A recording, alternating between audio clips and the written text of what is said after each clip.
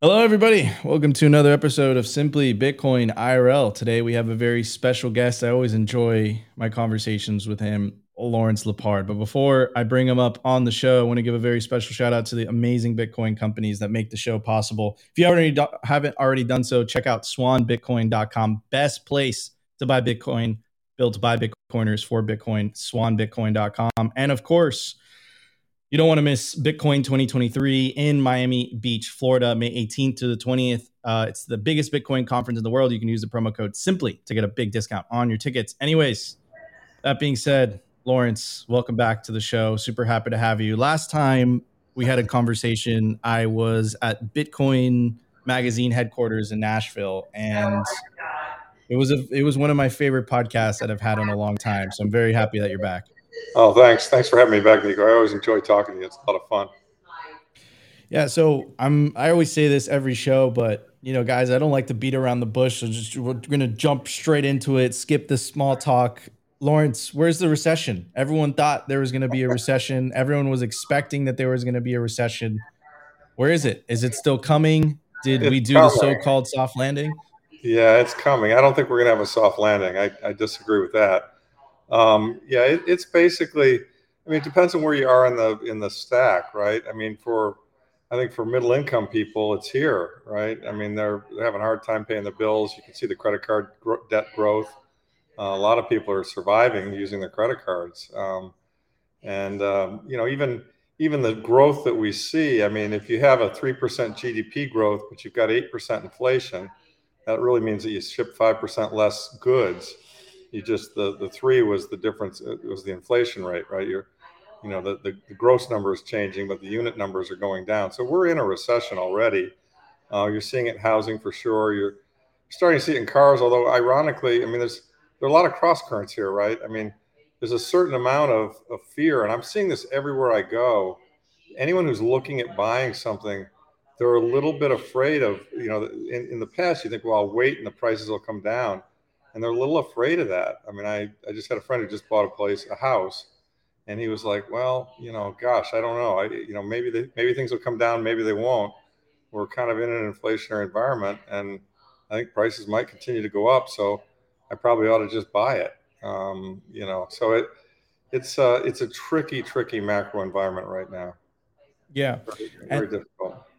absolutely. Then how, specifically, like, how are people supposed to live? Like, the I was looking at the official, statistics provided by the Fed, and housing prices over the last 2 or 3 years basically have doubled. Of course, if you own assets, you're very happy about that.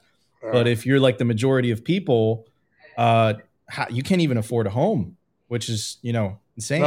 that's right. I mean, and I think the only way people are able to make it is by taking on more debt. And that's fiat land, right? I mean, fiat land is built and premised upon putting debt on top of debt. And you know the biggest one of the biggest macro events of the last couple of quarters that I've seen is just the growth in credit card debt. It's gone straight up. And by the way, that's not cheap debt. If you're revolving it, if you're not paying it all off, you've got, I mean, the average credit card rate is I think crept up close to 20%, whereas it used to be substantially below that, more like 12, 15. So you get deep in debt, and you've got those recurring charges. I mean, it's a debt spiral, and I'm sure we're going to talk about that because the federal government's having the same experience, right? So let's talk about it. Yeah, right. What is this debt spiral that you speak of, Lawrence? Yeah, well, I hope you're good at pulling up charts. Maybe you can pull up the chart that shows the federal interest expense.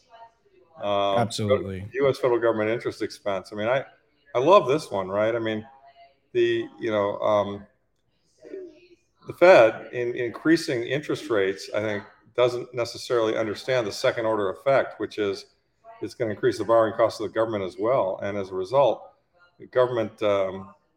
Yeah, that's a good one, right? So yeah, take a look at that, right? So this is U.S. federal government current expenditures interest payments.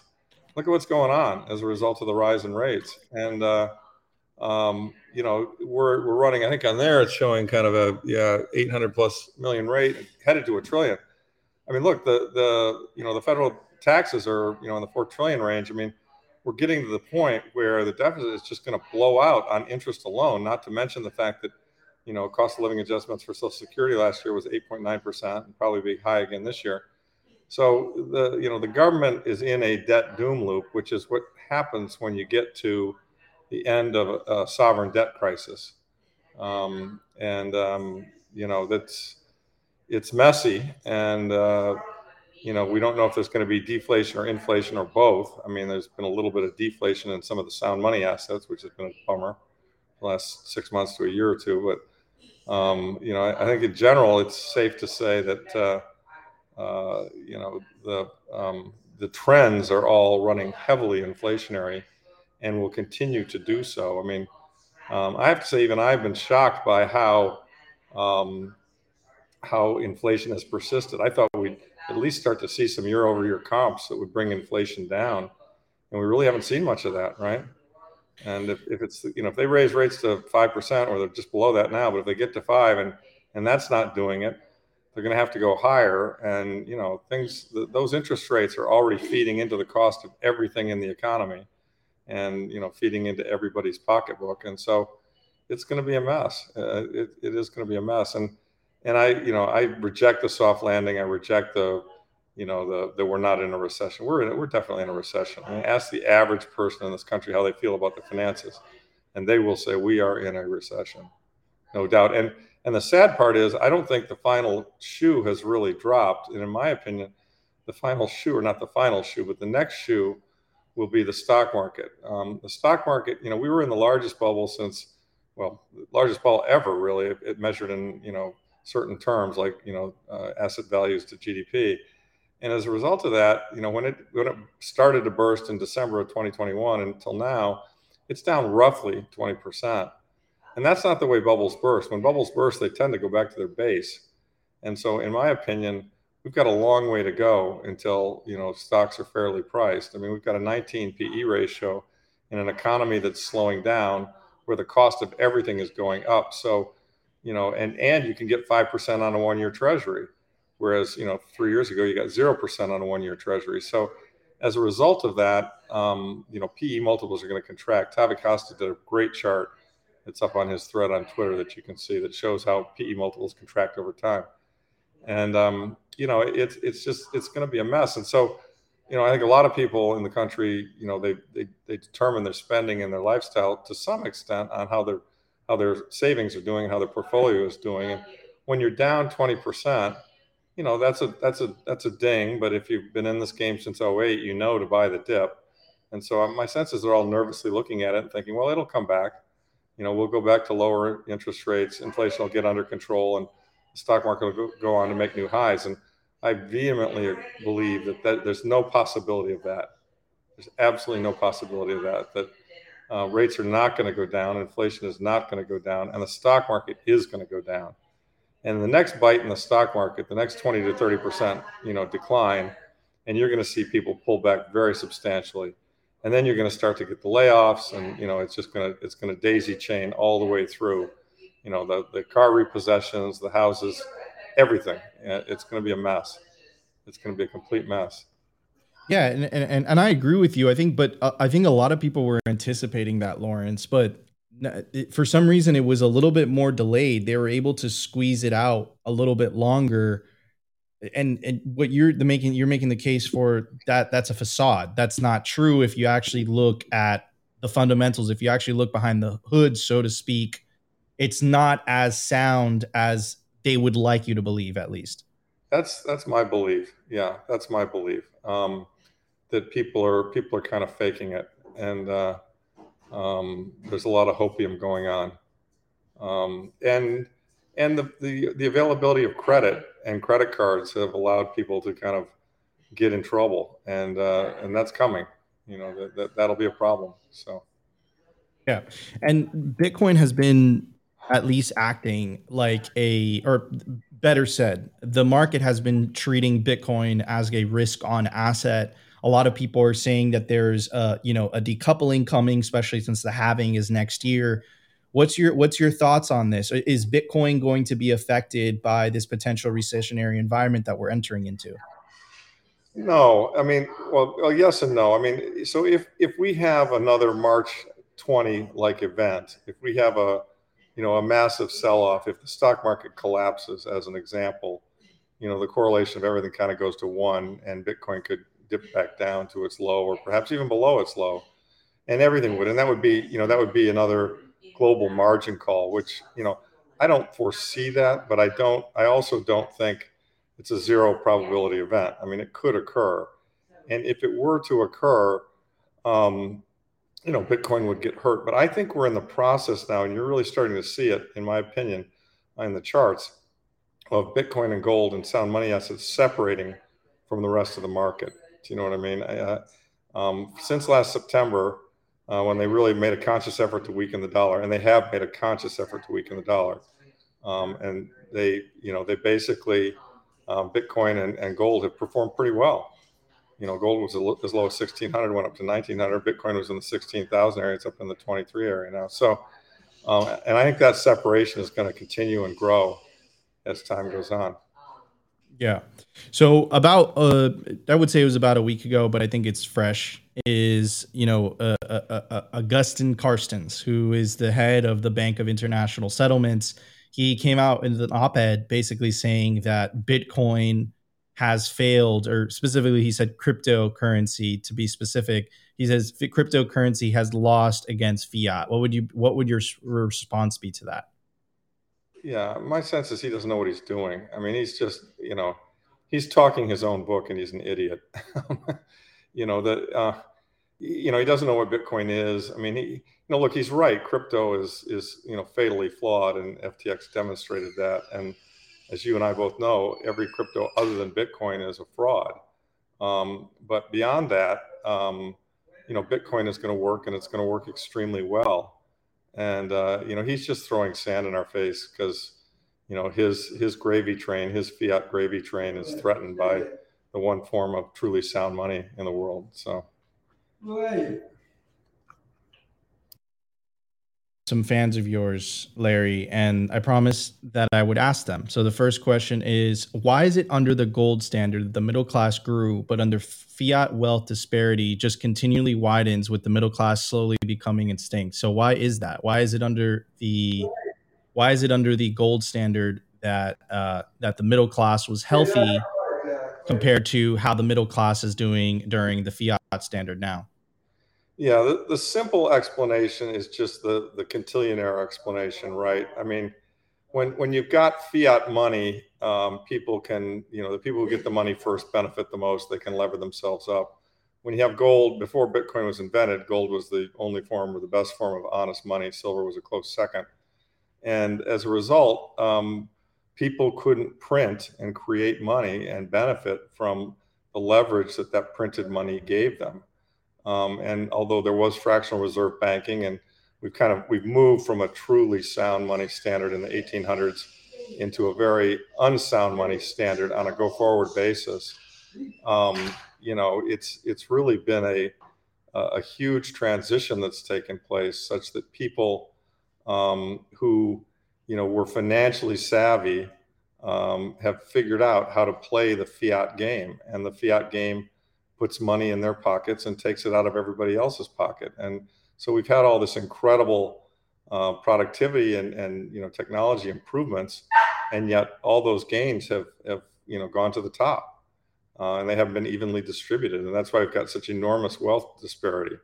And all of that is driven by fiat money. I mean, the people who can control the printing press and can play the game and are smart and know how to benefit from the inflation, they benefit at the expense of everybody else who pays the higher prices. I mean, and the classic example of this is, like, look at a guy like Ken Griffin, who runs, a big risk arb hedge fund in New York City. He blew himself up several times, and in each case, he got bailed out by the Fed, quietly through the back door.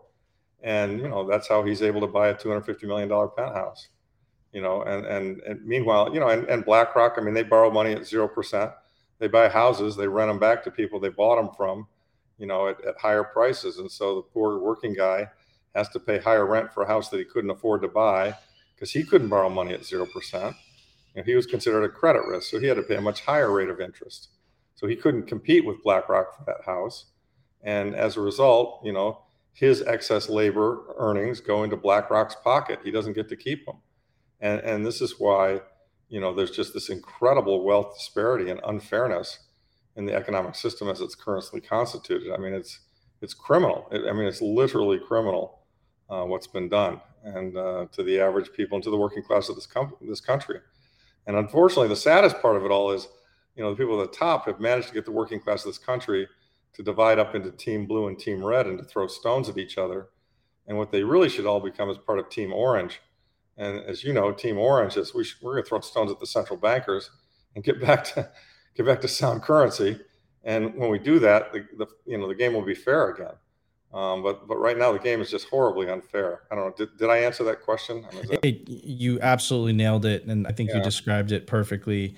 And I completely agree. I think that they so geniusly do it. The orchestration is, if a Democrat is in office, the Republicans are like, all of your problems are because of the Democrats. Republicans in office, the Democrats are like, it's because of the Republican. And the entire time they continue to print money. The deficit spending, I think it's $1 trillion a year. Then they spend more money, $1 trillion a year than they collect in tax revenue. Everyone's Right. just being stolen blind unless you have your money in assets, right? Which is the minority of the country. So yeah, but how long could they keep this going? And then another thing, Lawrence, is they've used wars to get themselves out of this pickle in the past.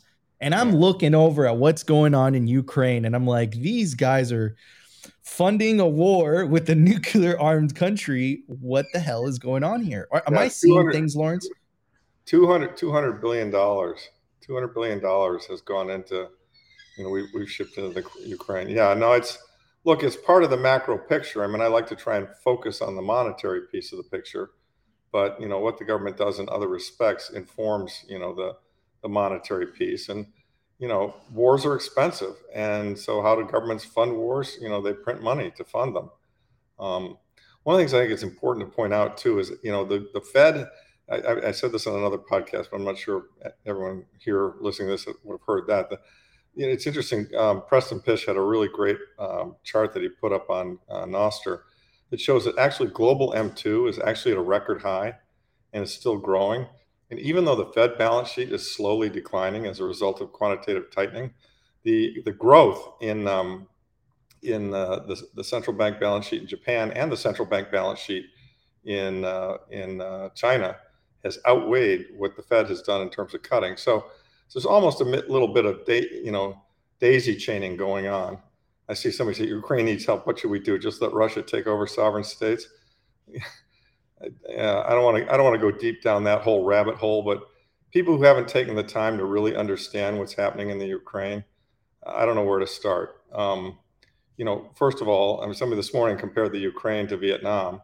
Well, as I recall, the people in the Ukraine who Russia is trying to help actually speak Russian. And the part of the Ukraine that Russia is trying to help actually was a part of Russia at one point. And those people were also being bombarded by Nazis in the western part of the Ukraine, who we supported in a coup in 2014. So, it's not as simple as the United States is always the good guy and all these bad countries and guys like Putin are always evil. I'm not saying Putin's a good guy. He's not.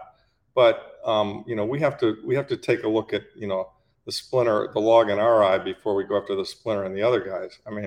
Some of the behavior in the United States. The military and industrial complex has spent between $6 and $7 trillion in the past 20 years fighting wars and killing people, and that benefits a certain class in the United States, but it doesn't necessarily benefit the world and world peace. And so, my view is if we had the ability to defund these wars, which if you had government on a sound money standard, they wouldn't be able to inflate things in a way where they can pay for these wars. We would have a much safer and much healthier world. Ron Paul said it, and I really strongly believe it. It coincides. It's not a happenstance that the 20th century was also the century where we had the most warfare. was also the century of fiat currency.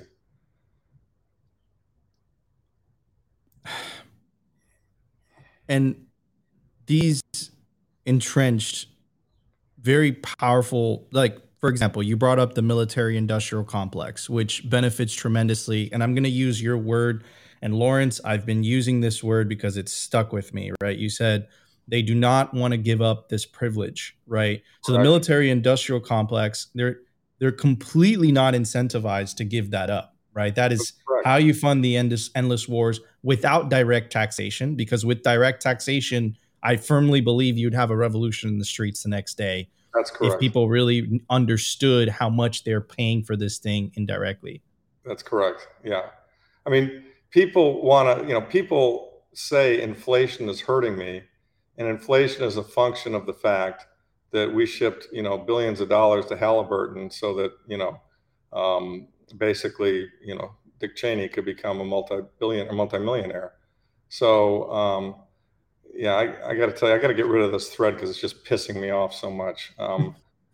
These, I'm not going to, I mean, if people don't understand, if people don't understand the geopolitics of the situation going on right now, they're thinking in fiat terms. Anyone who thinks in Bitcoin terms totally gets the fact that this is all just bullshit, and that these guys are going to start and propagate wars in order to cover up the fiscal and financial, catastrophe that they've created, right?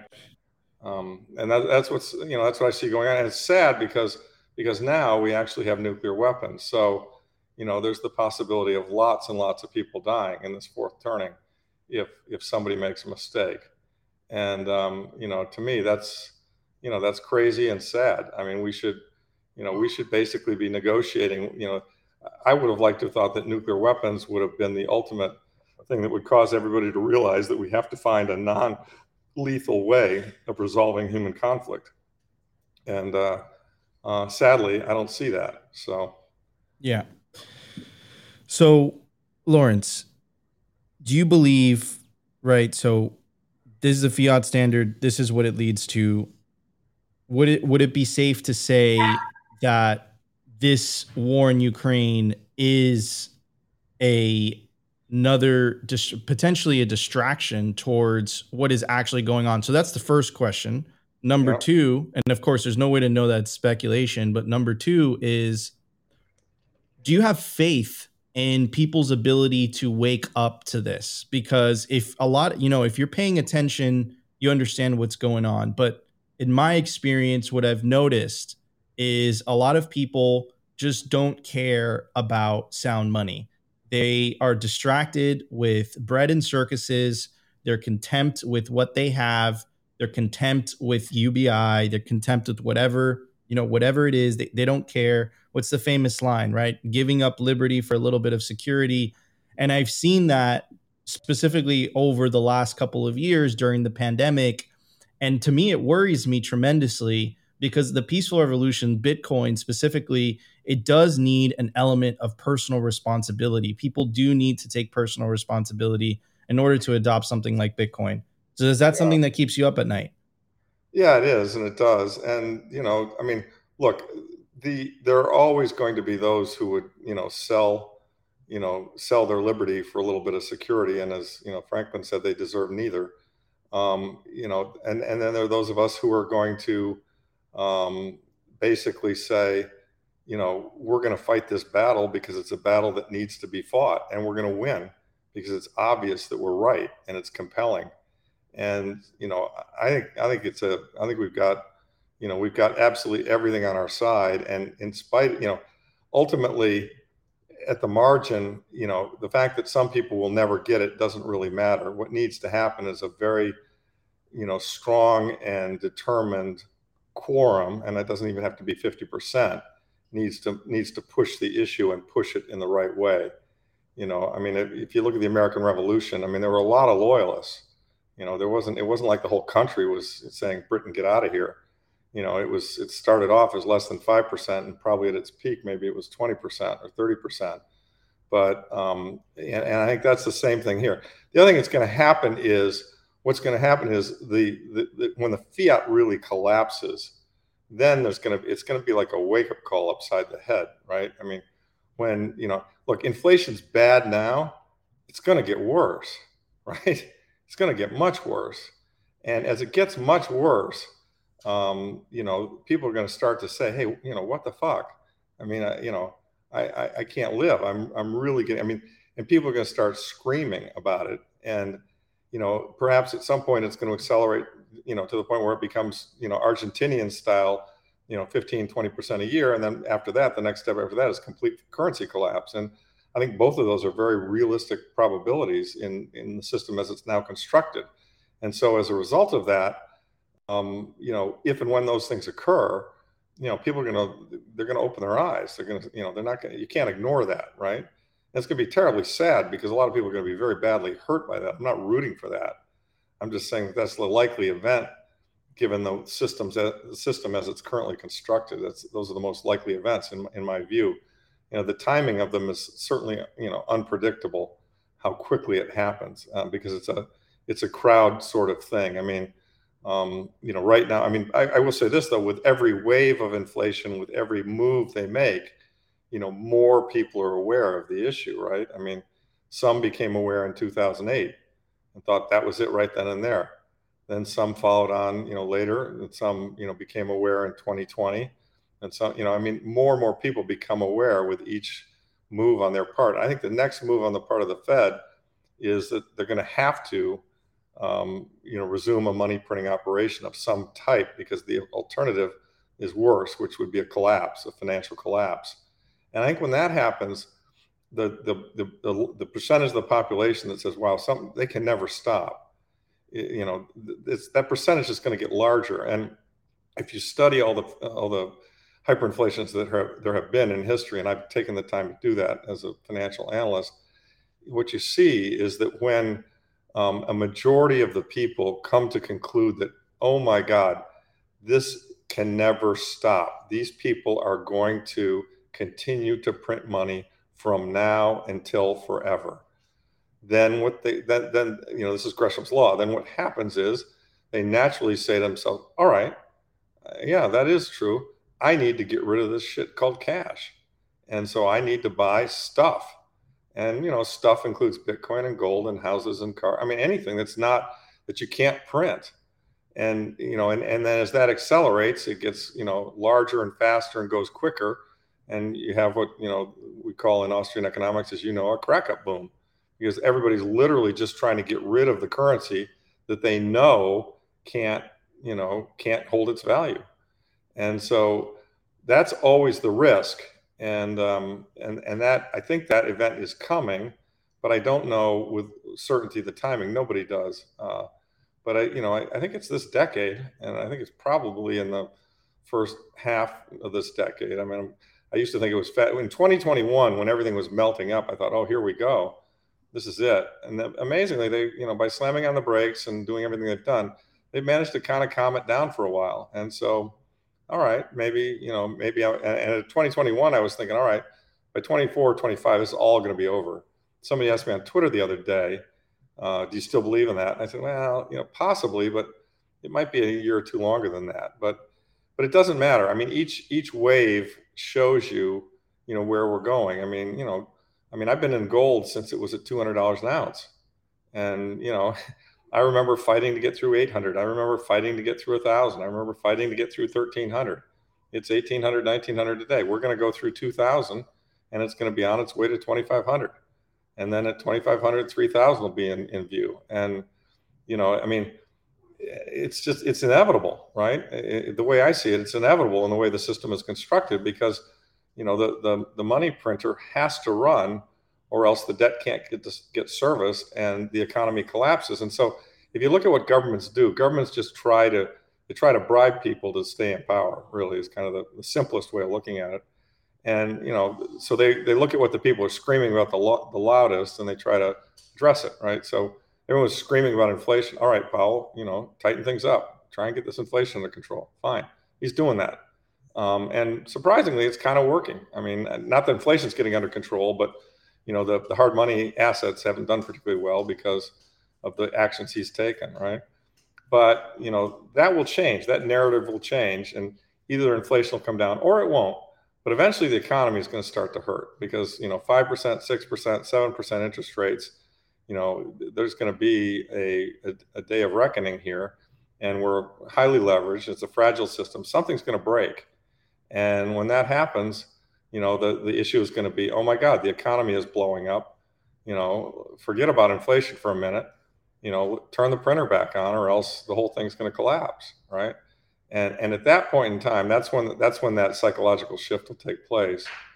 Again, I don't know to what extent. I don't know if the next run up will be the final one that'll send us into hyperinflation. Probably not. I mean, we probably go to $100,000, $150,000 Bitcoin and $3,000 gold, and then they do some more money. They do some more tricks. They raise interest rates. They talk. I don't know. They put on wage and price controls. Who knows what they'll do? They'll do something to mess it up, and we'll have a correction. But each correction is to a higher level, right? And so the inflation continues to build. I mean, we're not, we've got gasoline prices between 3 and 5, kind of depending on where you are and what level of gas you buy. I mean, we're not going back to $1.50. We're not going back to 2. We're not going back to 3. I mean, I was on a podcast the other day. I mean, I remember very clearly being a kid and gas was 26 cents a gallon. It was great. We're not going there again, right? I mean, they just keep debasing the currency. It's what Foss says. They can't stop. So, what message would you have for my generation? What would you tell us? Because it was we were talking about this many, many months ago. We were talking about the fourth turning theory and how every generation has a different role to play. I believe that you said the millennial generation is the savior generation. Please correct me if I phrase that if I phrase that wrong. So, what message would you have for us? What responsibility has been bestowed to us based on this irresponsible, monetary policy, fiscal, whatever you want to call it? What would you say to us? What would you say? What do we need to do to fix things, to make things better? Yeah, so you guys are the hero generation in fourth turning, terminology, which is to say that the system's about to blow up, and people are going to have to step up and fix it, and that's going to be your generation. So I think the important things for your generation to do are to, I mean, and one of the things that's great about your generation is you really like to work in teams. You're not as individualistic and as greedy as my generation was. We were all very individualistic. We're also all very greedy. You guys are actually concerned with the common good. I mean, I see that in my kids. I see that in you. I see it in everybody who's young and into the Bitcoin area. And I think it's great.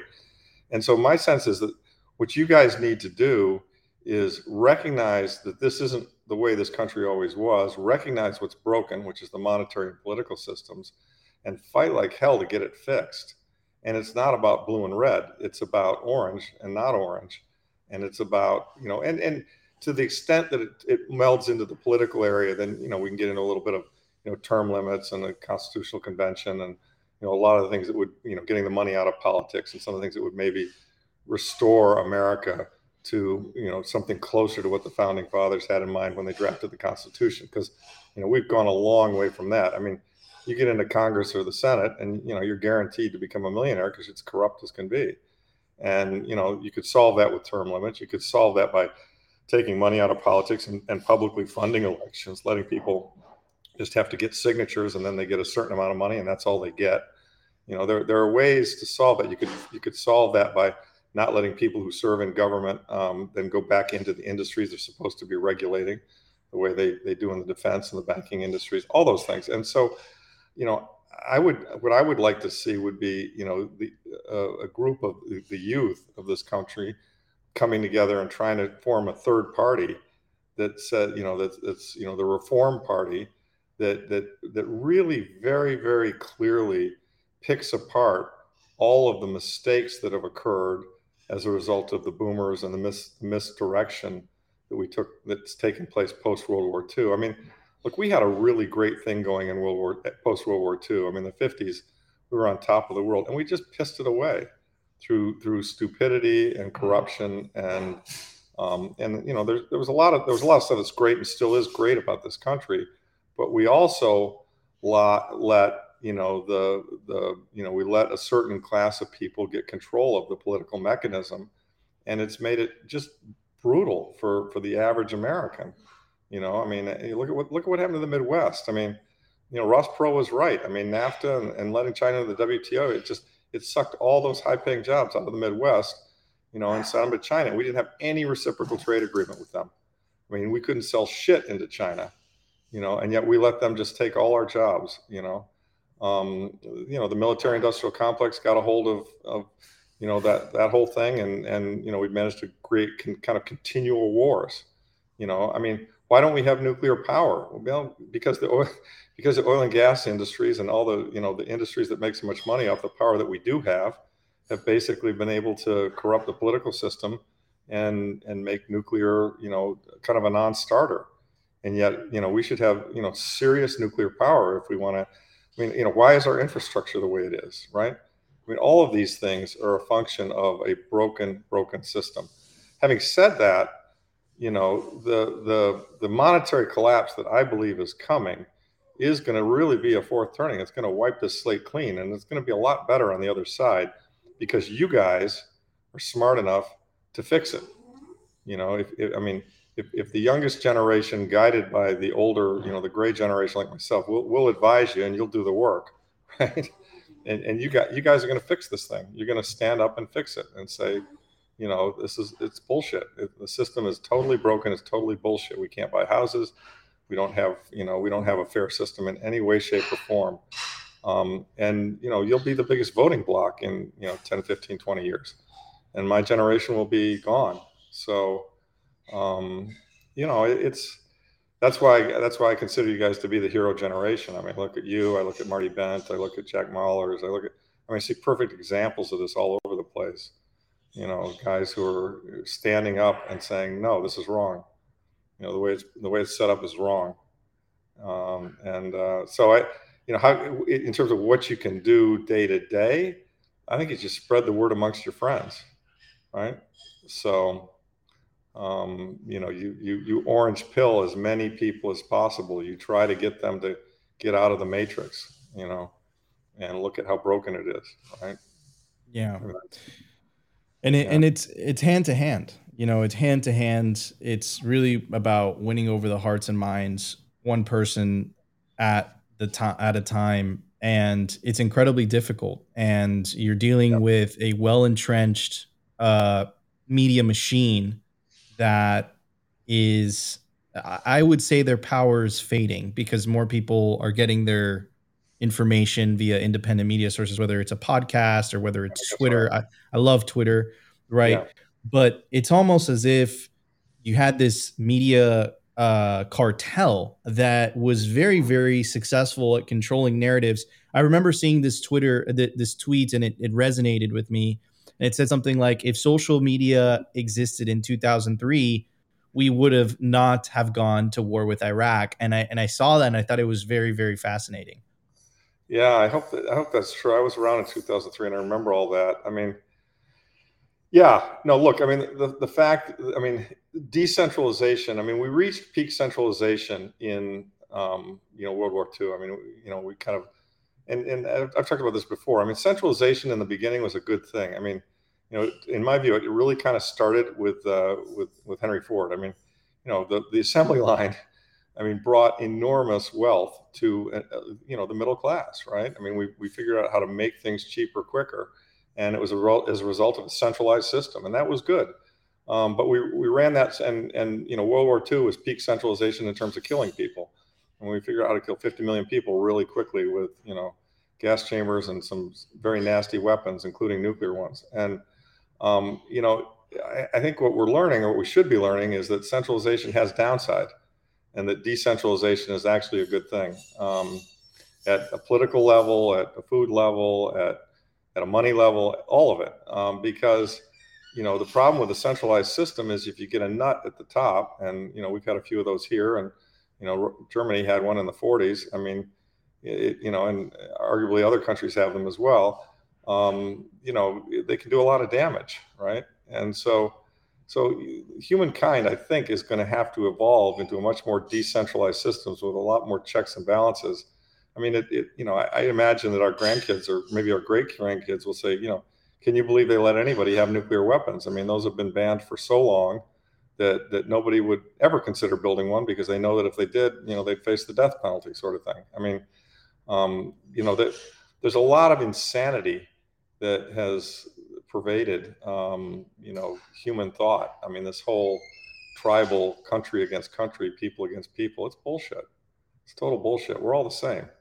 Yes. And nobody really wants to die, I don't think.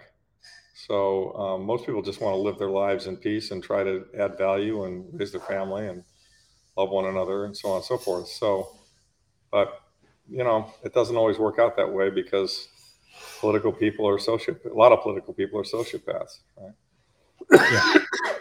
A lot of political people are sociopaths, and you said something in the beginning of the pod that really stuck with me. And as long as they have the money printer, it basically gives them the ability to buy votes, right? In a way, right? Oh, that's right. Because yeah, That's absolutely right. Yeah, that's how it all works, right? I mean, you can see where they're going with it. They'll do CBDCs, they'll do universal basic income, maybe even social scores, so on and so forth. I mean, look, I mean, there's a real, the other divide, forget blue red, I mean, there's orange and fiat.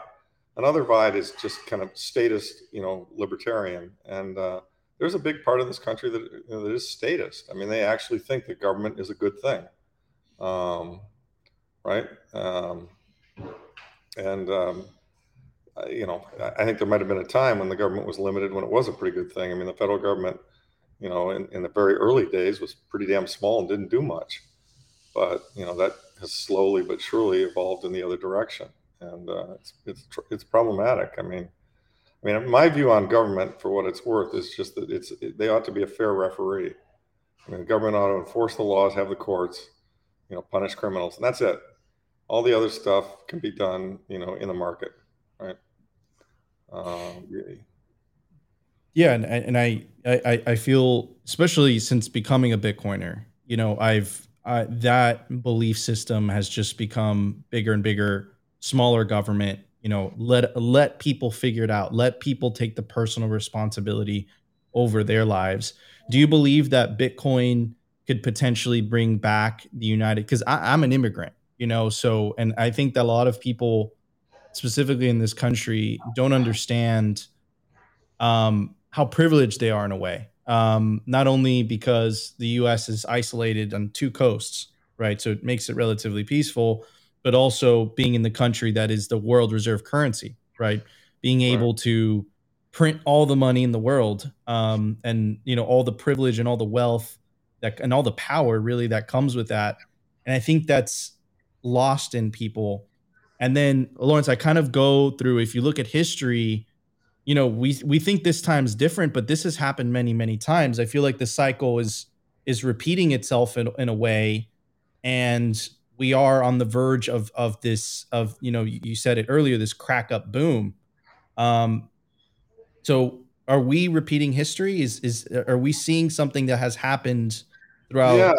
it's obviously it's never exactly the same, but the pattern is similar. I mean, this kind of a sovereign debt crisis occurred, and this kind of a problem occurred in the early 1900s. I mean, World War II, and then World War II really kind of or World War One, and World War One kind of continued into World War II. I mean, we've seen this pattern before, and you had a lot of sovereign currency crises then. I mean, the pound was devalued a couple of times. Germany had hyperinflation. Russia did too. We had a depression because we tried to stay on a sound money standard, even though we devalued gold substantially. And it's yes, this is a pattern that has repeated itself. And empires don't last forever, right? I mean, Dalio's book, you can read on it, talks about this, how the reserve currency tends to turn over, over time. I mean, prior to us, it was Britain.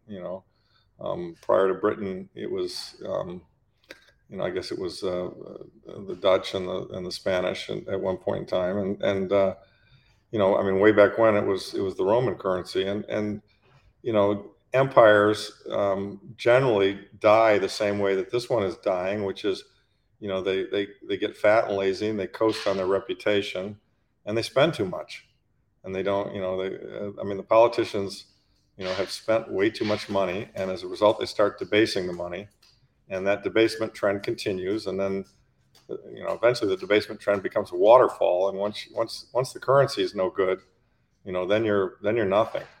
I mean, the United States has lived well beyond its means for a lot of years based on the fact that we were the leading country post World War II, and we established the petrodollar and so on and so forth. I mean, and all of those things.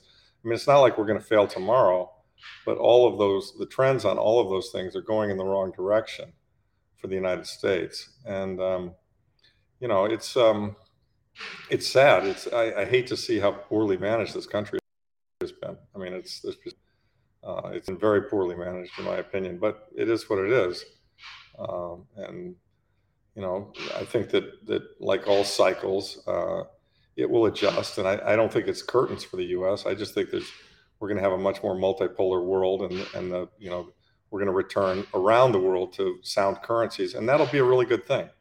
I mean, the Brighton. I mean, I'm talking about a lot of depressing stuff, right? I mean, fourth turnings are ugly and nasty, and things get broke. Things get broken. But on the other side of that, getting broken, things will get fixed.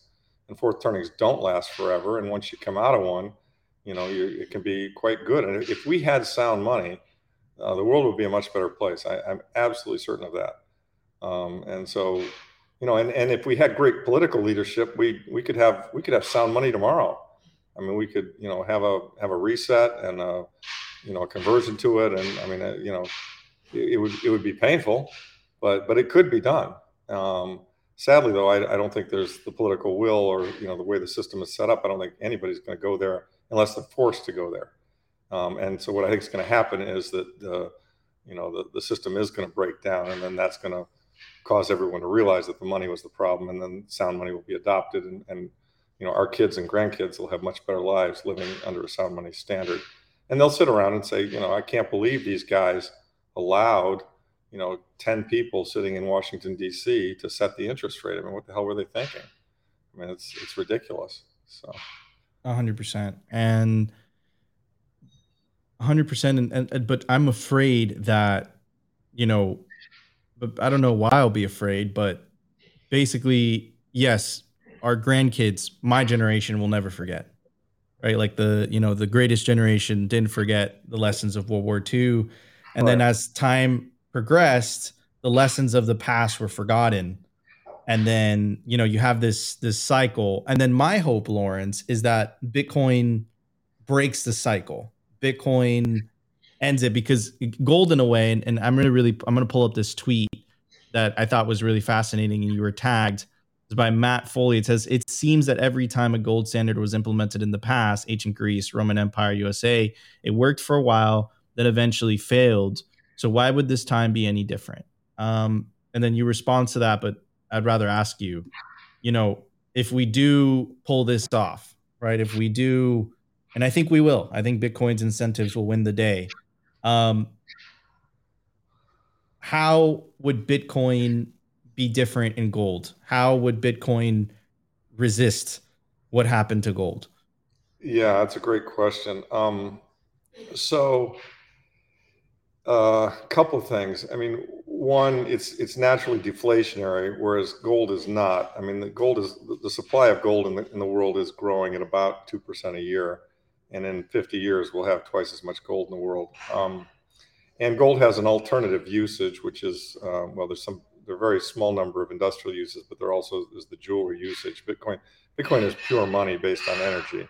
And it's really the only form of pure money. And the amazing thing about Bitcoin that's so unique and the other thing is, the price of gold responds, or the supply of gold responds to the price. It's a commodity. And, I can assure you that if the price of gold were to triple tomorrow, we'd mine more gold, right? I mean, the supply would increase. No matter what happens to the price of Bitcoin, the supply ain't increasing. That's it. We're done. So that's the biggest difference, that Bitcoin is deflationary. And we should live, as Jeff Booth has pointed out, we live in a deflationary world. We should live in a deflationary world because technology is always improving productivity. And the reason why the average man has been hurt so bad is that productivity has been stolen through the inflation that allows people who can game the system to get all the wealth. But back to Bitcoin and gold and the gold standard, and them both being sound money. So if we went to a gold standard, it would be better than what we're on right now, but it wouldn't be as good as a Bitcoin standard. And in part that's because nobody really knows how much gold there is. Nobody knows where it is. It's hard to move around. It's hard to audit. It's hard to prove. There's fake gold in the sense that people have taken tungsten and coated it, which is close to the same atomic weight, and coated it with gold. I mean, it's difficult to verify, et cetera. I mean, Bitcoin is very, very easy to verify. It's on a ledger. You can see it. You can prove that you've got it by moving a small piece of it, et cetera, et cetera. The negative on both of them, and I said it in that tweet, and you pull it up again because I think it's important. I look at my takeaway, look at my response. Bitcoin does face some of the same paper problems we have. So let's talk about derivatives for a moment. I mean, part of the reason why the price of gold is where the price of gold is because there's a lot of paper gold. And if we actually did the math the way it was done in the 70s, when we were on a gold standard or semi-gold standard, at least at the international level, if you took the money supply figure today and divided it by the gold that the U.S. holds, gold should be at $80,000 an ounce. It's not. It's at 18,000 or 1,800 an ounce right now. It shows you how much money we've created. And the reason for that difference is that we created a lot of paper gold. Robert Rubin, Larry Summers, Barsky, they did a paper called Gibson's Paradox. And when Clinton was president, I recall very clearly James Carville saying, "I want to come back as the bond markets have all the power." And what these guys figured out was gold is the alarm bell that tells you you're inflating the money supply. And so they figured out if we can sell paper gold, we can keep the price of gold down, and everyone will think there's no inflation when in reality there is, and the economy will look great, and I'll get reelected. And that's what Clinton thought. And so that was really, in my view, the beginning of the serious gold suppression through the sale of paper gold. And I think they do it off the balance sheet. I'm pretty sure they do it through the Exchange Stabilization Fund and a few other things that we can't see and we'll never be allowed to audit. But they've intentionally held the price of gold down to keep the fiat game going. And there's nothing to, and so when you get into a financial game and everyone's playing and betting on the price of something, if you are the biggest player, it's like being in a poker game. If you're the biggest player with the most money and you can put all your money on the table on a bet and nobody can call your bluff, you win by default, right? And so in a sense, in some financial games, the people with the biggest balance sheet have got the game rigged where they can win. I mean, as an example, look at the Hunt brothers. They were able to take the price of silver up to 50. They had the silver market cornered. They could have ruined basically everybody who was a supplier. They could have ruined the silver market. And what did the exchange do? They changed the rules. They changed it to liquidation only. And basically said, sorry, Hunts, we're not going to let you win. And that's kind of what these guys do, the guys who run the government. And so Bitcoin is a form of sound money. But who's to say that somebody couldn't get into a paper contract and say, well, like look at FTX as an example. They carried a bunch of Bitcoin in theory on their balance sheet. People gave them money and said, buy Bitcoin for me, right? They thought if they looked at their account statement, they owned Bitcoin. But the fact of the matter is they didn't own any Bitcoin because FTX never went and bought it. So they owned paper Bitcoin. They had a claim on Bitcoin against FTX, but FTX hadn't actually bought the coins. And so as a result of that kind of a paper derivative, and there are paper derivatives, there's a futures market for Bitcoin, and there are a lot of private market derivatives as well. And Glassnode has laid this out, and Caitlin Long has done a very good job of looking at it as well. And so the fact of the matter is we not only have to move to a Bitcoin standard, but we also have to, at a legal level, ban derivatives. Because derivatives are a tool for financial people to manipulate markets, to steal wealth from other people. Full stop. I mean, that's all they are. The only way it started as, a futures contract was for a farmer who was producing corn and General Mills who was trying to make cereal to say, all right, I want to sell my corn to you and you want to buy it at a fixed price and we'll figure it out. And that was a legitimate business contract. I'm producing something, you're buying something, we're agreeing on a contract. But then what happens is, what if, the U.S. government's never gotten into the corn market, not that I'm aware of. What happens if the U.S. government decide, well, I'm going to get into the corn market and start playing around with, buying and selling corn, and I can manipulate the price because I'm the biggest player on the block. And that's what's going on with gold. And that could go on with Bitcoin. It hasn't happened yet because you can see the amount of derivatives outstanding, but it's trending in the direction where they're getting more involved in it. And so, to your generation, I would say, when we get Bitcoiners in government, when the system has collapsed and we're going to a Bitcoin standard, and we get Bitcoiners in government, and the new rules get written just as the rules were written post the 1929 collapse. When we have the new SEC, I think one of the rules that has to be written is that derivatives will be banned. That the only derivatives allowed will be for legitimate commercial purposes. If you're a farmer selling corn or you're a cereal manufacturer buying corn, you guys can do a derivative contract, or oil, whatever, anything. But there's got to be actual physical behind what you're buying and selling. You can't have just financial contracts on top of, there has to be a commercial, interest in it, not just a financial interest in it. Because if it's all financial interest games, the government, the biggest balance sheet wins, and the U.S. government has the biggest balance sheet right now, and so they can manipulate it in their favor and against those of us who believe in sound money. And they've done that with gold. And I think people who believe that just because all the Bitcoin is on a chain, it can't happen with Bitcoin, they're being naive. Because who's to prevent Party A from doing a deal with Party B on Bitcoin at a fixed price? And whether they have the coins or not doesn't matter. That price somehow gets into the marketplace. I mean, if I sell, if off the marketplace, you go, I sell you one coin for $20,000. You send me $20,000, and I say I owe you a Bitcoin, right? That's 20,000 that did not go into the system to push the price of Bitcoin up. That was a private deal. And let's say I don't have the coin, right? I'm just taking a financial bet against you. You're saying you want it to go up, and I'm saying I'll pay you if it does go up. And but that didn't move the price in any way, shape, or form. So your demand did not get reflected in the supply-demand balance, and that's the danger of paper. And it's a big thing, and it could become an issue. So again, to your generation, when we get to the point of writing the laws to fix all this shit, we got to ban derivatives. Yeah. And that was one of Caitlin Long's main concerns, right? She calls it the rehypothecation, and she keeps doubling down on how dangerous this is. And obviously she's someone to pay attention to. She comes from the belly of the beast, so to speak. She worked at She Morgan lived in Stanley that for world. 25 Exactly. years. Yeah. Harvard Law School grad. She's smart as a whip. And, you've noticed that, they've gone after her recently because they're trying to close the barn door after the horse escaped. FTX, Gary Gensler should resign in disgrace.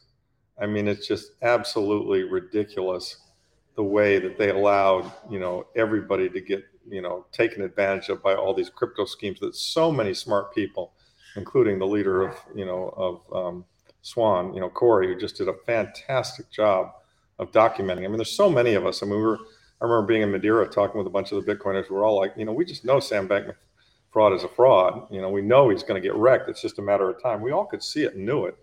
And even Caitlin said she was sending things to regulators that she knew and heard and saying, look, this is not right. I can tell you there's bad stuff going on here. And nobody was paying attention, right? And so, here we are, right? Here we are. Here we are after, all the, and again, I feel bad for the people that put faith in a con man who was not only able to manipulate, people. I don't want to name any specific people, but let's say very predominant celebrities that have major followings, but he was also able to fool completely, the head of the SEC, who, if you read the New York Magazine article where he admitted, at least there's a positive to this, at least there's a silver lining, where he admitted that Bitcoin is, in his eyes, is different than the rest. But in that article, it was stated many times that Gary Gensler had one-on-one meetings with Sam Bankman-Fried. Wow, I didn't read that article. If that's the case and he couldn't smell the fraud there, like I say, he should resign in disgrace. If I were a senator or a congressman, I would have gone berserk. This is the guy who's in charge of protecting investors. And there were, I know of people who had hundreds of thousands of dollars at FTX that just got vaporized. And, that's wrong and that's sad. And, even now he's saying all these cryptocurrencies are unregulated securities. Okay, fine. What are you going to do about it? Right? So you're going to, what, sir, what are you going to do about it? Because that is your job. Why aren't you bringing cases against them? Why aren't you suing them and making them, provide more disclosure? why aren't you making them register as if they were securities, right? Yeah, So, right. 100%. So Lawrence, I want to use the end part of the podcast because we were talking about which, in my opinion, and I really believe this in my heart. I think it's important to talk about the tough subjects. You have to be real. You have to live in the present. That's the way that I approach it. But I want to end it on a positive light, right? Good. After we get over this hump, right? Yeah. This inevitable hump that I know that you feel it as well. You're anticipating it. What are you most looking forward to in a world on a Bitcoin standard? How would that world differ from today's world, and why would it differ in the first place? Well, I think it will be incredibly positive and optimistic. I mean, that's the biggest, the biggest difference from today. I think a lot of people today are, very depressed about the economic conditions they're facing, and I mean, you look at, I mean, the opioid problem and so many things that are a reflection of that. Um, I'd be glad to never have to listen to another central banker, lying to me again. uh, and I think it'd be a time where I think people could really feel good about the future. And it's interesting. I mean, I was born in '57 and I grew up in Detroit, in the Detroit area, and there was a real positivity when I was growing up. We were putting the whole country on wheels, and even though the Vietnam War was a very big negative, there was a lot of money flowing around. It was a very positive time. I mean, we had won World War II, and we're still the greatest country in the world, of course. And they murdered the president in '63. But in general, it was just a very positive place and a positive time, and things were good. And you looked forward to the future, and you thought things were going to be better. It's interesting. I've been to China a bunch of times. I'm not saying they're a good, representative of political leadership, but I will say this: the first time I was there in the mid 2000s, I remember like 2005. I remember very clearly the optimism and the positivity of the people. And the reason for that was because, and I got to know some of the local people, and the reason for that was because their lives were really getting better. I mean, they had great grandparents who would, almost starve to death under Mao, and they had an apartment, and they had a motorbike, and they had a job, and they could eat decent food, and I mean, there was just an amazing positivity of it all. Like, life is good and getting better, and I think that's the way life is meant to be. I mean, we're all out there, working hard to make things better, and life should get better. I mean, each generation should live better than the prior generation. And given the technology, as Jeff Booth talks about, I mean, I think some of the things we're going to see, and some of the events, and the quality of our lives, I think we're going to be stunned, in the next, what occurs in the next 10, 20, 50 years, just because of how rapidly things are changing. So there's a lot to be very, very positive about, but we've got to shed this broken system, before we can fully enjoy that, in my opinion. Yes, And and and we're shedding it now, but it's messy, right? So yeah. yeah, to say the least, it is, and it's a battle. It's a battle, It is a and but battle, yeah.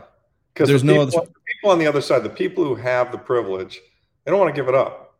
Mhm. And that's why you see the mongers, pushing back, and that's why you got. I mean, there are a lot of people throwing sand in our face, and that's because they benefit enormously from the system as it is now constructed. It has served them incredibly well, and they think they're geniuses. And they're not. They got in front of the right wave at the right time, and they're not geniuses, and I think that's gonna be one of the pleasing things for me to see, is some of these people, getting a better understanding of they were in the right place at the right time, as opposed to being as smart as they think they are. Are we going to win, Oh, Lawrence? there's no doubt we're going to win. Yeah, Marty Bent said it first. He's right. Yeah, we're going to win. There's no way. Look, it's an idea whose time has come. I mean, the thing, even at today's price. I mean, this is the best performing financial asset in the history of the world ever. On a return basis, on a Sharpe ratio basis, on any way you want to measure it. It's the most asymmetric bet ever. And Foss and I pound the table on this. I mean, If you don't have some piece of your net worth in Bitcoin, you're nuts.